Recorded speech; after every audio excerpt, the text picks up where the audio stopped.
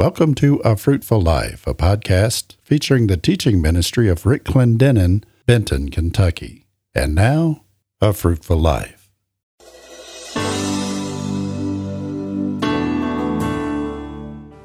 Hello, and welcome to A Fruitful Life with Rick Clendenen. Today, Brother Rick begins a message entitled, What Does It Take to Change a Nation? America finds itself in a similar situation as the nations of old, which time after time, in Brother Rick's view, drifted away from the dependence on the God of heaven. In this message, he brings us key words that describe our need for a move of God and ways that we can become an agent for change in the world. This message was taught at the Church on the Rock in Berea, Kentucky. On this broadcast, Brother Rick reads his text taken from 1 Kings chapter 18, verse 21, which tells the story of a nation that drifted away from God. Then he teaches us two of the four key words that we need to know about to see a move of God. And now, here's Brother Rick. This morning, let's open our Bibles to 1 Kings chapter 18. And while you're turning there, of course, it's good to have Debbie with me. She travels all the time with me now, and I look better when she's anywhere around. I'm smarter for sure because she takes care of me so well, and I'm so thankful for her. I want to talk to you this morning about a very important subject. What does it take to change a nation? How many of you know our nation's in crisis? And before you think, well, Brother Rick's going to give a political editorial, no, I'm not. I don't really spend a lot of time on politics because I don't understand it, and neither do the people that's in it. But anyway, I believe our nation needs a change. And I don't believe it starts at the White House or in Congress. I believe it starts with God. How many of you know we need to return to Him? And my heart has been touched this week and the last couple of weeks as I've considered this portion of Scripture in 1 Kings 18:21. Elijah comes before all the people and he says, How long halt ye between two opinions? If the Lord be God, follow Him. But if Baal, follow him. Now here's the problem of their nation and our nation. And the people answer not a word. How many of you know that silence is a voice of apathy? If we don't speak up, if we don't stand up, if we don't hold up a banner of truth, I don't know what our future is. Are you listening to me? It's time for the church to be the church. Now I want you to notice that the background of this text, Israel is coming from a nation following God to a nation following idols. Ahab had married a woman named Jezebel, the son of Ithbel, a Zidonian, that had led the people of Israel into idolatry.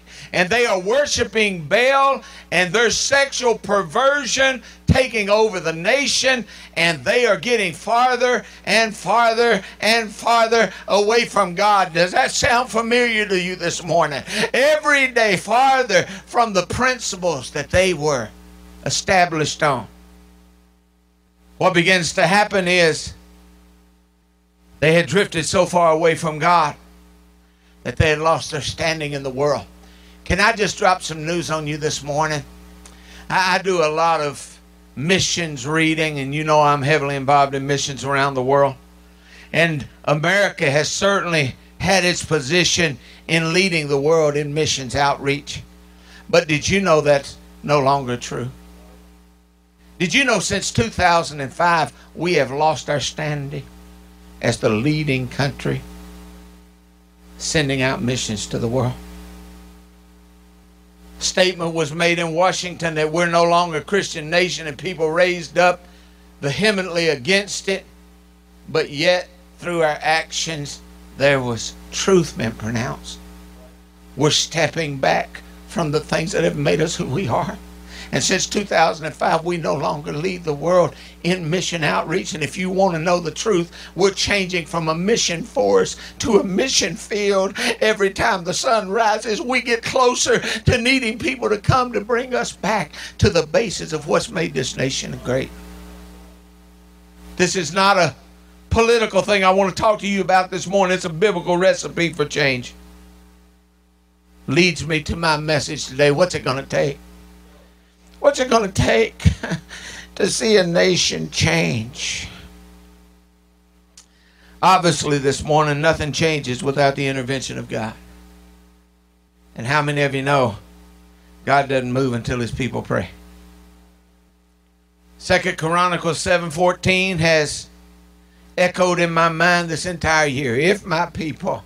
How many of you notice it starts with a question mark? If my people that are called by my name will humble themselves and pray and seek my face and turn from their wicked ways, then, everybody say then I'll hear from heaven. I'll forgive their sins and I'll heal their land. But how many of you know with an if comes an if not? Let me just say, we don't need another revival. A revival just seems to be locationally connected. And you can name where revivals have happened. We don't even need transformation to occur in a spot. We need a move of God that begins to spread across our nation until we come back to the realization of how bad we need Jesus Christ. Brother Rick, how does it happen? Well, I'm glad you asked. I want to share with you some words this morning, very important. Very important for us to understand because Elijah's asking the question, who are we going to serve? And how many of you know years ago, I come from the 70s. That was my cool time. I'm a product of the 60s and 70s. Seemed like the 1800s, but Bob Dylan had a song, "You're going to serve somebody." How many of you know you are?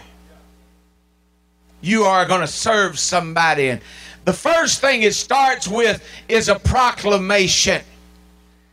Elijah shows up in 1 Kings 17. Nobody even knows who he is. You don't have to know. You don't have to have some kind of press or website for God to use you. Amen. Elijah shows up full of the Spirit of God. You know what he says? It ain't going to rain till I say so. They're like, who is this guy? I believe his name's Elijah the Tishbite. Well, what does that mean to me? Don't mean nothing till it don't rain. God has a way of validating us. How many of you know we need somebody to proclaim truth? I'm so sick and tired of mealy-mouthed preachers getting on TV and taking the spotlight. And afraid to say Jesus is the only way to heaven when Jesus said, I am the way, the truth, and the life. I'll never forget what Dr. Billy Graham, one of the most respected man in the United States. He was on Larry King's Live, and Larry was trying to trip him up. I thought to myself, you talking about a mental sparring between a giant and a dwarf. Larry King says, Mr. Graham, I understand that you say Jesus Christ is the only way to God. Dr. Graham rose back in wisdom and looked Larry King in the face and said, Mr. King, you have been misinformed. Jesus said, I am the way, the truth, and the life, and I fully agree.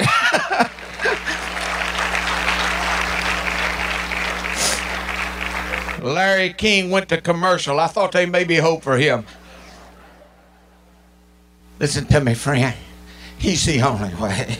And until we return to truth, we can't return to freedom. Hear what I say. Because the Bible says you shall know the truth, and the truth shall make you free. You want to lose your freedom? Lose your truth. You want to lose your truth? Be unwilling to take a stand for it. I'm preaching better than y'all, amen it. Somebody needs to stand up. Somebody needs to tell the truth.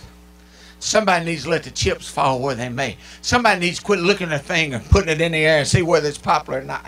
God didn't call us to be popular. He called us to be powerful. He didn't call us just to be agreed with. He called us to be agents of change. Are you hearing me?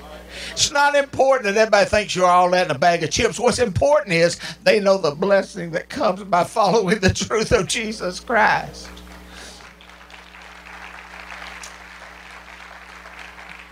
Everybody say proclamation.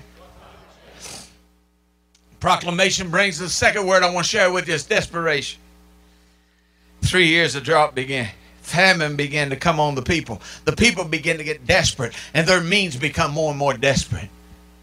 I've had people talk to me, Brother Rick, come here, I want to talk to you. And they pull me aside and say, man, things are getting desperate. And I look them in the eye and say, not desperate enough because we've not changed it. See, until it affects my four no more, who cares what's going on? But see, when the rain don't come, everybody suffers. And it won't be long till it'll make it to your house. And desperation sets in. And I have discovered this. God moves as much over desperation as he moves by faith. Can I tell you that's the truth? When you get desperate enough that you reach out and touch him, like the woman with the issue of blood, how many of you know desperation can move our feet and not just our hearts? And that's what we need. We need a move of God that causes us to move. When you get desperate enough, you don't worry about who's there. See, what we really need in our nation is for our desperation to exceed our reputation. Yeah, I remember when they told me that my son would be born dead. If he lived, he'd be a vegetable. I stand in a new hospital. I didn't care. I didn't care who was around me. I began to scream, oh, God, have mercy. See, when you get desperate, you ain't worried about whether or not they think you're cool or politically correct or any other thing. I remember my mama, Lord, in that moment she joined me because I was her baby and her baby's baby was in trouble. And you won't see somebody get cranked up. Mess with a mama. And the doctor was standing there telling me everything, and she just grabbed me by the arm and said, we got to go. And she yanked me in the stairwell, and she said to me, that guy right there is practicing, and we know the great physician, and it ain't over till he says it's over. And I'm telling you, church broke out right there. We wasn't worried about what they thought. You know what happened? They brought that little boy up. He looked like a Smurf. He was blue, had a cord wrapped around his neck for 12 hours. Can I tell you that they gave him thumbs up, and that boy now is a pastor, my pastor of my church, because we serve a God who is able to do exceedingly, abundantly, above all that we ask or think. All he's waiting on is a people to get desperate for him.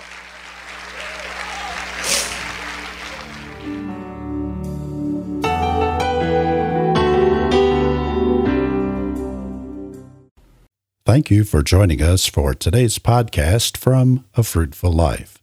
We hope that you'll tell your friends and family about the podcast. And if you like, join us on social media by liking our AFL Facebook page or by following Brother Rick's posts on Twitter. You can also find us on the web at afruitfullife.org. A Fruitful Life is the radio and media ministry of Rick and Debbie Clendenen, Benton, Kentucky. You may find out more about Brother Rick's life and legacy by visiting our website. Once again, that's afruitfullife.org. Thanks for listening.